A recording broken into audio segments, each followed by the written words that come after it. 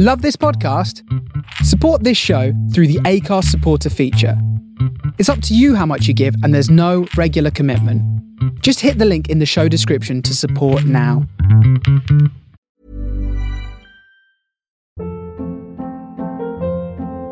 Hold up. What was that? Boring. No flavor. That was as bad as those leftovers you ate all week. Keke Palmer here. And it's time to say hello to something fresh and guilt-free. Hello Fresh. Jazz up dinner with pecan-crusted chicken or garlic butter shrimp scampi. Now that's music to my mouth. Hello Fresh. Let's get this dinner party started. Discover all the delicious possibilities at hellofresh.com.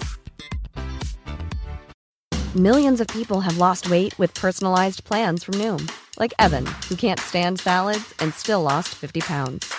Salads generally for most people are the easy button, right? For me, that wasn't an option. I never really was a salad guy. That's just not who I am. But Noom worked for me. Get your personalized plan today at Noom.com. Real Noom user compensated to provide their story. In 4 weeks, the typical Noom user can expect to lose 1 to 2 pounds per week. Individual results may vary. Hello everybody, CK again, with day 4 of the Halloween week. Today, doing something a little bit different, and I'm going to do 3 poems that are a nice wee mix for everybody. I'm going to be doing Goblin Feet by J.R.R. Tolkien, followed by The Raven by Edgar Allan Poe.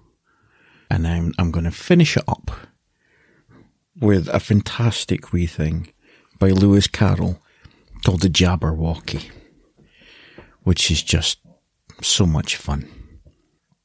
So yeah, bit of a mix there. Jabberwocky, which is dead silly and fun. The Raven, which is quite intense, but still beautifully done. And Goblin Feet, which is just quaint, I suppose. But yeah, here we go. Goblin Feet by J.R.R. Tolkien. Yeah, that one.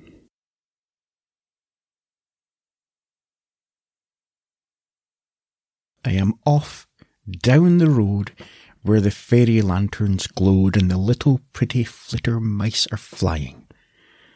A slender band of grey, it runs creepily away, and the hedges and the grasses are a-sighing. The air is full of wings and of blundery beetle things that warn you with their whirring and their humming. Oh, I hear the tiny horns of enchanted leprechauns, and the padded feet of many gnomes are coming. Oh, the lights! Oh, the gleams! Oh, the little twinkly sounds. Oh, the rustle of their noiseless little robes. Oh, the echo of their feet, of their happy little feet. Oh, the swinging lamps in the starlit globes. I must follow in their train down the crooked fairy lane where the coney rabbits long ago have gone, and where silvery they sing in a moving moonlit ring, all a twinkle with the jewels they have on. They are fading round the turn, where the glowworms palely burn, and the echo of their padding feet is dying. Oh, it's knocking at my heart. Let me go, let me start, for the little magic hours are all a-flying. Oh, the warmth! Oh, the hum! Oh, the colours in the dark! Oh, the gauzy wings of golden honey flies! Oh, the music of their feet, of their dancing goblin feet! Oh, the magic! Oh, the sorrow when it dies! It's quite nice, that. Yeah. Little wee goblins having a bit of a jig about. It's smashing.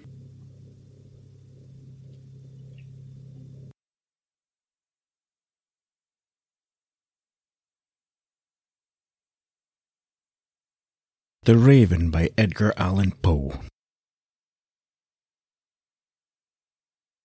Once upon a midnight dreary, while I pondered, weak and weary, over many a quaint and curious volume of forgotten lore, while I nodded, nearly napping, suddenly there came a tapping, as of someone gently rapping at my chamber door. "'Tis some visitor," I muttered, tapping at my chamber door. "Only this, and nothing more." Distinctly I remember 'twas in the bleak December, and each separate dying ember wrought its ghost upon the floor. Eagerly I wished the morrow, vainly I'd sought to borrow from my book's surcease of sorrow for the lost Lenore, for the rare and radiant maiden who the angels named Lenore, nameless here forevermore. And the silken, sad, uncertain rustling of each purple curtain thrilled me, filled me with fantastic terrors never felt before, so that now, to still the beating of my heart, I stood repeating, "'Tis some visitor entreating entrance at my chamber door, some late visitor entreating entrance at my chamber door. This it is, and nothing more." Presently my soul grew stronger, hesitating then no longer. "Sir," said I, "or madam, truly your forgiveness I implore.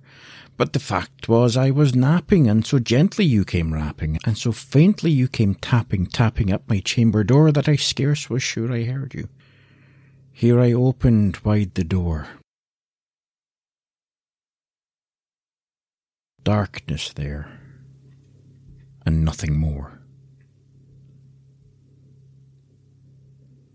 Deep into that darkness peering, long I stood there, wondering, fearing, doubting, dreaming, dreams no mortal ever dared to dream before.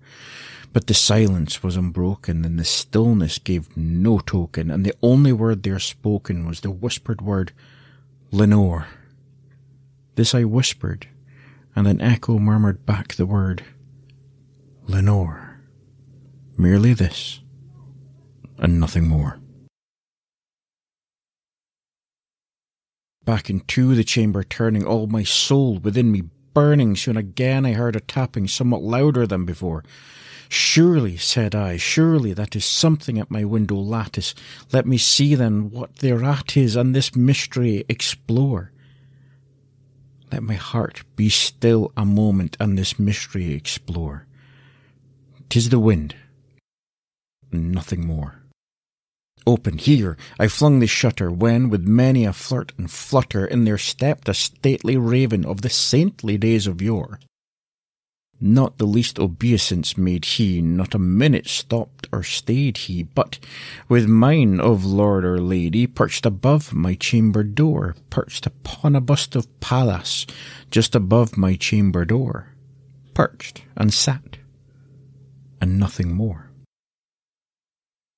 Then this ebony bird beguiling my sad fancy into smiling, by the grave and stern decorum of the countenance it wore.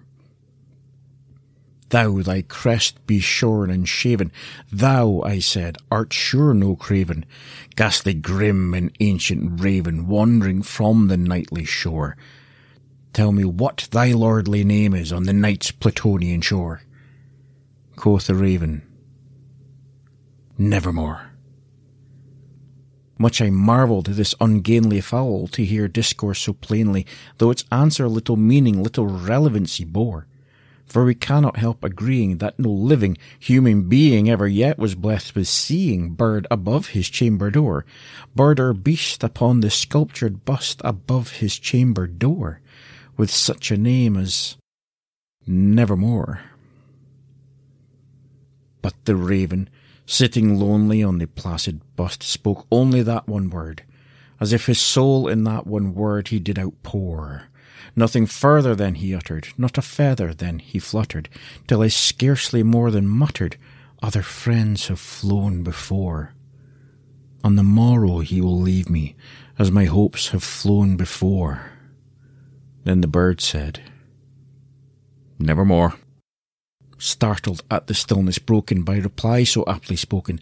Doubtless, said I, what it utters is only stock and store, caught from some unhappy master, whom unmerciful disaster followed fast and followed faster, till his songs one burden bore, till the dirges of his hope that melancholy burden bore, of never, nevermore.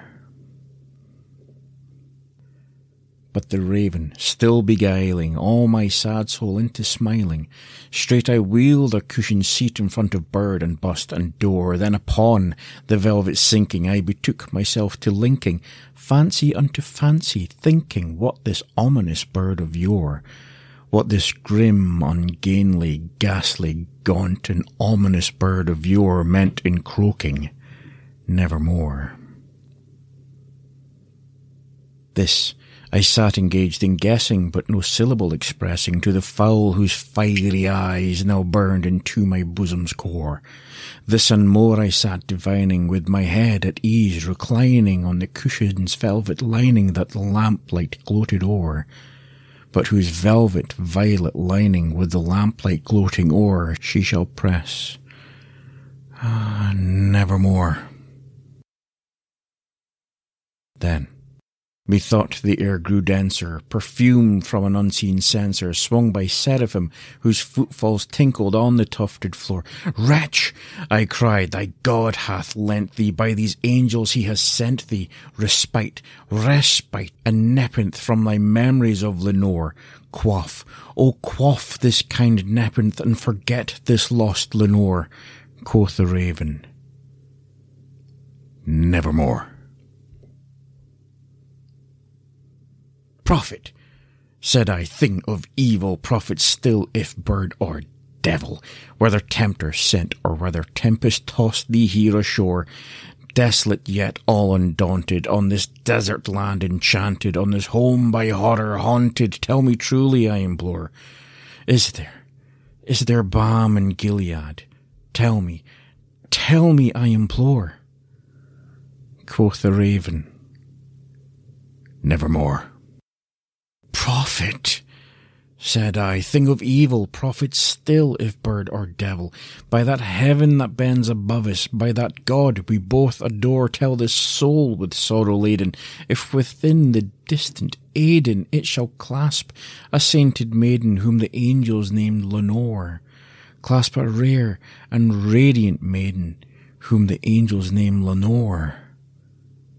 Quoth the raven, nevermore. Be that word or sign of parting, bird or fiend, I shrieked up starting, get thee back into the tempest on the night's Plutonian shore. Leave no black plume as a token of that lie thy soul hath spoken. Leave my loneliness unbroken. Quit the bust above my door. Take thy break from out my heart, and take thy form from off my door. Quoth the raven, nevermore. Take thy break from out my heart, and take thy form from off my door. Quoth the raven, nevermore. And the raven, never flitting, still is sitting on the pallid bust of Pallas just above my chamber door. And his eyes have all the seeming of a demon's that is dreaming, and the lamplight o'er him streaming throws his shadow on the floor. And my soul from out that shadow that lies floating on the floor shall be lifted nevermore.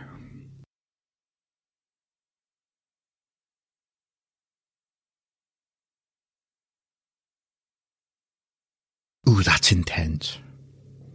Ooh, blimey. Which is why I'm going to finish with a daft one. Here we go. This is Jabberwocky by Lewis Carroll. 'Twas brillig, and the slithy toves did gyre and gimble in the wabe. O mimsy were the borogroves, and the mome raths outgrabe. Beware the Jabberwock, my son, the jaws that bite, the claws that catch. Beware the Jub-Jub bird, and shun the frumious Bandersnatch. He took his vorpal sword in hand, long time the manxome foe he sought, so rested he by the tum-tum tree and stood a while in thought. And, as an uffish thought he stood, the Jabberwock with eyes of flame came whiffling through the tulgey wood and burbled as it came. 1, 2, 1, 2, and through the vorpal blade went snicker-snack. He left it dead, and with its head he went galumphing back. And hast thou slain the Jabberwock? Come to my arms, my beamish boy. O frabjous day, calloo, callay, he chortled in his joy. 'Twas brillig, and the slithy toves did gyre and gimble in the wabe. O mimsy were the borogoves, and the momraths outgrabe. It's short, but it's a corker, innit? That's everything for today. A wee batch of bombs. There'll be another one tomorrow. And Friday and Saturday. I know I've mentioned this in every one, but if you're a possible first-timer, if you happen to enjoy the readings, I do offer them as rewards on the Patreon tiers at www.patreon.com/mirthsomemonsters. The tiers start at $1, the reading ones start at $3 and up. So if you fancy doing that, that'd be grand. Till I speak to yous again, says CK, saying, what's a Jabberwocky all about? And does it matter? No. Speak to you later. Ever catch yourself eating the same flavorless dinner 3 days in a row? Dreaming of something better? Well, HelloFresh is your guilt-free dream come true, baby. It's me, Keke Palmer. Let's wake up those taste buds with hot, juicy pecan-crusted chicken or garlic butter shrimp scampi. Hello Fresh.